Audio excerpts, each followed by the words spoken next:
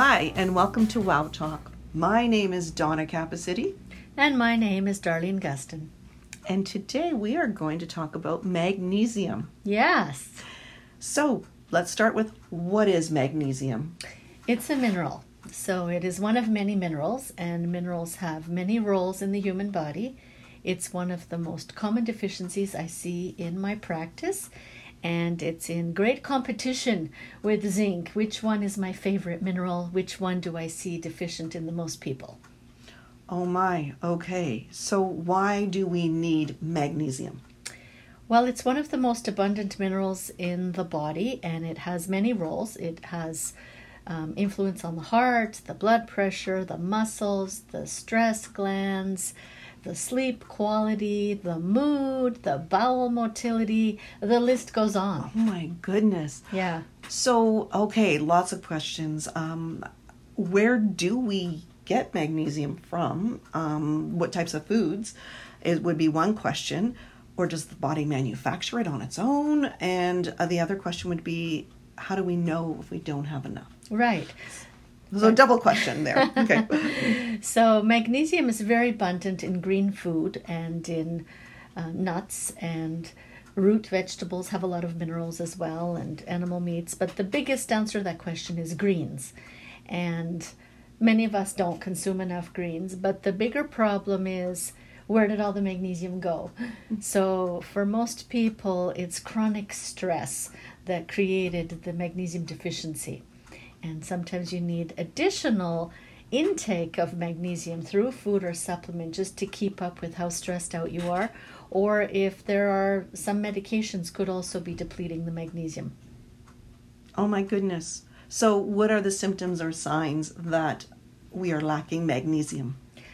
The patient could be depressed. They could have poor sleep quality, the inability to fall asleep, to stay asleep, to go back to sleep if they wake up. They might have muscle cramps, growing pains, heart palpitations, high blood pressure. So a lot of things, anxiety. It's a very calming mineral as well. So I usually have people take the supplement in the evening. And what forms does the supplement come in? So yeah.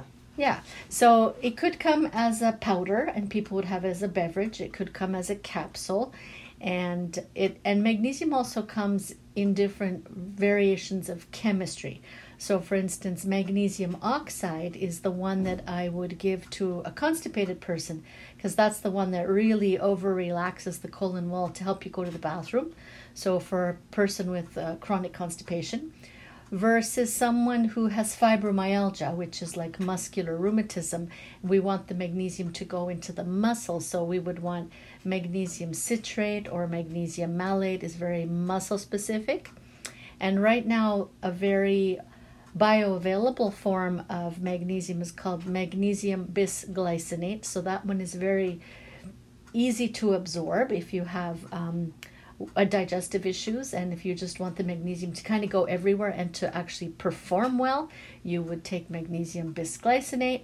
And one of the newer magnesiums on the market is called magnesium threonate, and that form of magnesium is able to cross the blood-brain barrier and go deep into the brain to help with the nervous system, depression, chronic stress, the function of the brain, and PTSD, things like that. So if you want magnesium for your brain, that's the one to take. Okay. What is the relationship between magnesium and calcium? I often call them best friends. So according to hair analysis, I almost never see that that only one of them is an issue. So they're either both deficient or they're both spilling out of the body. And for most people, when they need to supplement, they will need a 2-to-1 ratio. So for every 2 calciums, you need 1 magnesium. And that's true 80% of the time. But 20% of the time, the person needs a higher amount of magnesium. So it might be even, like a 1-to-1 ratio. Or sometimes they actually need the magnesium more than they need the calcium. So that might be, for instance, people with kidney stones. I often find they need the magnesium more than the calcium. Or I give magnesium the head start to stop the leak of calcium and then replenish the calcium soon thereafter. Okay, so what exactly do you mean by that? Do you mean you will give a higher dosage of the magnesium as opposed to the calcium sometimes? Correct. Okay. All right. So for instance, with osteoporosis, the focus is all on calcium. Yes. But what most people don't realize is that 80 to 95% of the time, where's your magnesium? So when I look at the nutritional status of my patients and measure their minerals, I tell them you can't just take calcium all by itself. You need other things that help grab the calcium and deliver it to where it needs to go in the body, for instance, into the bones. So you'll need magnesium or D or boron, these other minerals. So the minerals are very interconnected, and the lab that measures minerals through the hair, they greatly discourage testing just one mineral. So if somebody wanted to just tell me about magnesium, a blood test doesn't help you very much because only 1% of all of your body's magnesium is even located in the blood. So you can have a great deficiency of magnesium nutritionally, but with a normal blood test. But if you look at a hair test, that's more a representation of nutritional status. And the lab really only offers a mineral panel where you measure all of them and see how they're all interrelating to each other. Okay, sounds really, really interesting and a bit complicated. Yeah, it is. But I'd always heard that about the calcium and magnesium, those CalMag supplements. And what I had heard was that the body won't absorb the calcium necessarily without the magnesium, which is pretty much what you said. Pretty much. But you explained it better. Yeah. But that Thank was you. kind of, but that's what I'd heard. Yeah. So back to nutrition. If somebody wanted to do this without supplements, do you think it's still better to get the supplement and then while you're doing that, up your game as far as greens go? And when you say greens, you're talking the leafy greens like kale and spinach would Correct. be good. Correct. Zucchini. Is broccoli in that group, even though Sure. it's not so leafy? Okay. All right. Yeah, I mean, we need to be eating those anyway. Yes. The sad thing is that studies are showing that the mineral content of our food is half of what it was 30 years ago. So I wish I didn't have to talk about supplements. I'd rather have rich soil and better tasting food, because anyone who's my age Yes. Yeah. remembers that food tasted better when I was a kid, and we're not imagining that. So I do see a lot of deficiencies. And the other thing too, whether we're talking about food or supplements, is that the absorption of nutrients has a lot to do with how good your digestive system is working. So if people are on antacids or on medications, it can alter how well we absorb the nutrients as well. Oh, okay. All right. And is there a time of day that one should be taking magnesium? Definitely. So I usually say after 6 p.m., with or without food, depending on everything else that's going on in that person's life, depending on whether I'm giving them a liquid or a capsule. And also, magnesium has to be careful if people who are taking medications for heart and blood pressure, because it also works on heart and blood pressure.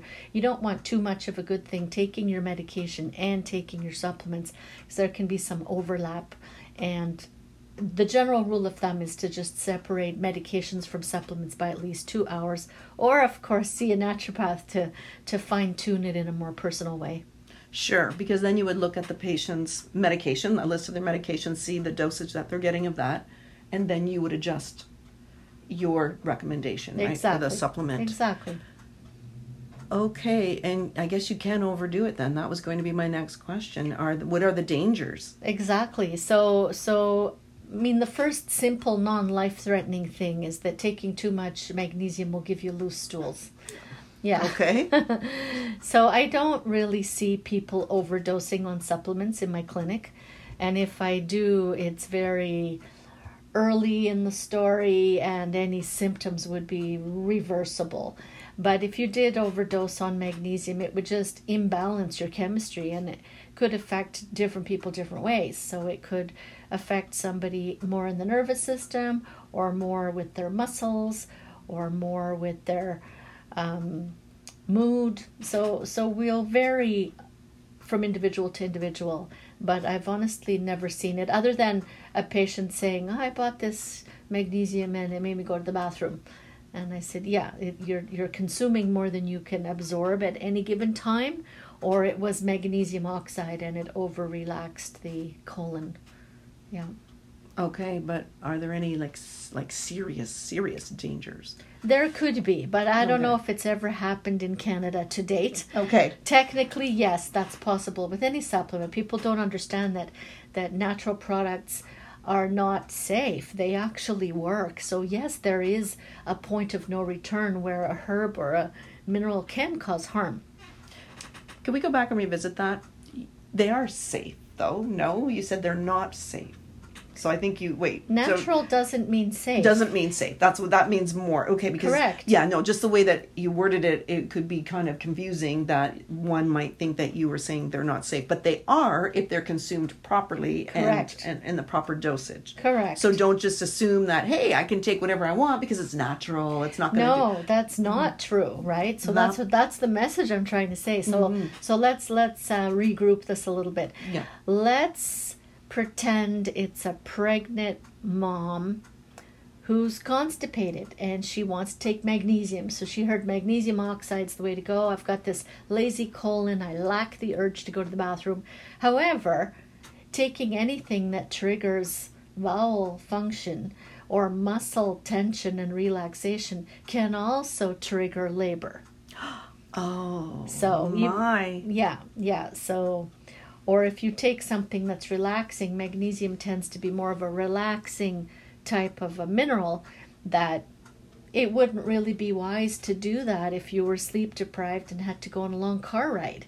Mm-hmm. Right? So it's not the same as taking a sleeping pill. It's not going to be as potent, but yes, it does relax the body. It does make you go to the bathroom because it works. There would always be the potential to take a natural product inappropriately and cause harm. Okay, makes sense. So something like the product that we've seen growing up in the drugstores, milk of magnesia. Right. I remember my grandmother, God rest her soul, she would take that, and I guess that was their way, her way in particular, to try to keep herself regular. And I'm doing quotation marks, air quotes. Yeah. Yeah, I hardly ever have patients who tell me that they're taking milk of magnesia, but yes, it's common for people to self-prescribe things that are minerals, vitamins, herbs, and for a short-term quick fix, no big deal. But technically, if you took milk of magnesia and you didn't need it and you took it long enough, it eventually caused problem. Okay. All right. Well, is there anything else we should cover on the topic of magnesium? I think we covered all the good stuff. Okay. Definitely. That is great. If you have any questions, please let us know. Send them in. Give us your feedback. Dr. Gustin is available to answer any questions. Definitely. And like I said, magnesium is one of my favorite minerals.